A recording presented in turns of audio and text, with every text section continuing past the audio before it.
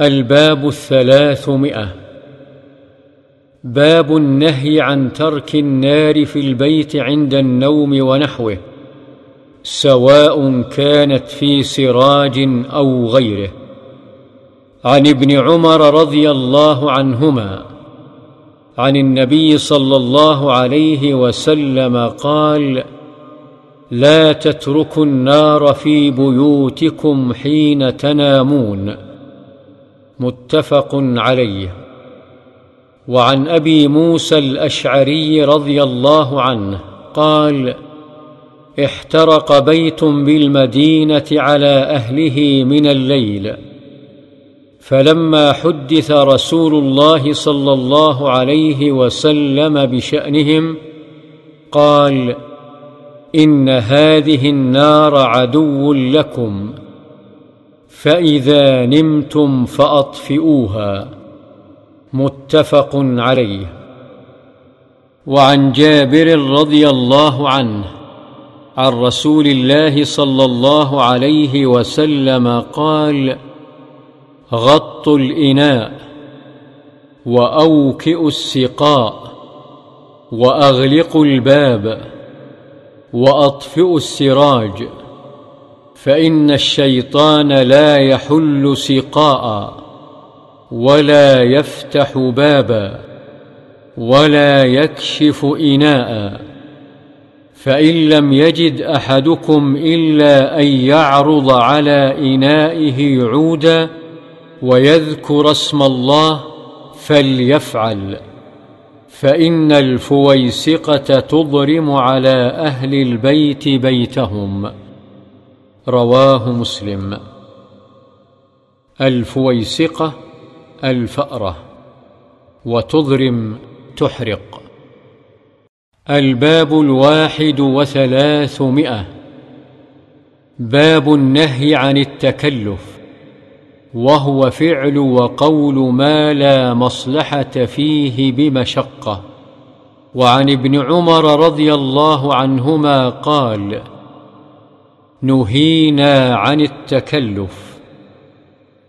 وعن مسروق قال: دخلنا على عبد الله بن مسعود رضي الله عنه فقال: يا أيها الناس، من علم شيئا فليقل به، ومن لم يعلم فليقل الله أعلم، فإن من العلم أن تقول لما لا تعلم الله أعلم. قال الله تعالى لنبيه صلى الله عليه وسلم: قل ما أسألكم عليه من أجر، وما أنا من المتكلفين. رواه البخاري. الباب 32. باب تحريم النياحة على الميت، ولطم الخد، وشق الجيب، ونتف الشعر وحلقه، والدعاء بالويل والثبور. عن عمر بن الخطاب رضي الله عنه قال: قال النبي صلى الله عليه وسلم: الميت يعذب في قبره بما نيح عليه، وفي رواية: ما نيح عليه. متفق عليه. وعن ابن مسعود رضي الله عنه قال: قال رسول الله صلى الله عليه وسلم: ليس منا من ضرب الخدود، وشق الجيوب، ودعا بدعوى الجاهلية. متفق عليه.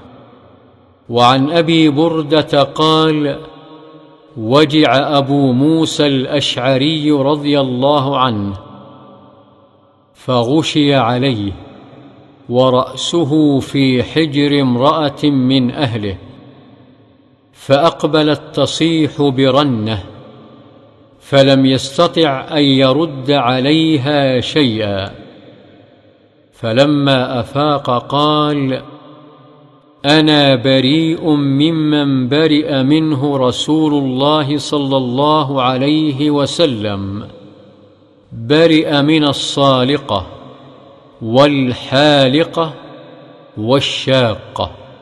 متفق عليه. الصالقة التي ترفع صوتها بالنياحة والندب، والحالقة التي تحلق رأسها عند المصيبة، والشاقة التي تشق ثوبها. وعن المغيرة بن شعبة رضي الله عنه قال: سمعت رسول الله صلى الله عليه وسلم يقول: من نيح عليه فإنه يعذب بما نيح عليه يوم القيامة. متفق عليه. وعن أم عطية نسيبة بضم النون وفتحها رضي الله عنها قالت: أخذ علينا رسول الله صلى الله عليه وسلم عند البيعة ألا ننوح. متفق عليه. وعن النعمان بن بشير رضي الله عنهما قال: أغمي على عبد الله بن رواحة رضي الله عنه، فجعلت أخته تبكي وتقول: وجبلاه وكذا وكذا، تعدد عليه. فقال حين أفاق: ما قلت شيئا إلا قيل لي أنت كذلك. رواه البخاري. وعن ابن عمر رضي الله عنهما قال: اشتكى سعد بن عبادة رضي الله عنه شكوى، فأتاه رسول الله صلى الله عليه وسلم يعوده مع عبد الرحمن بن عوف وسعد بن أبي وقاص وعبد الله بن مسعود رضي الله عنهم. فلما دخل عليه وجده في غشية، فقال: أقضى؟ قالوا: لا يا رسول الله. فبكى رسول الله صلى الله عليه وسلم. فلما رأى القوم بكاء النبي صلى الله عليه وسلم بكوا. قال: ألا تسمعون؟ إن الله لا يعذب بدمع العين ولا بحزن القلب، ولكن يعذب بهذا، وأشار إلى لسانه، أو يرحم. متفق عليه.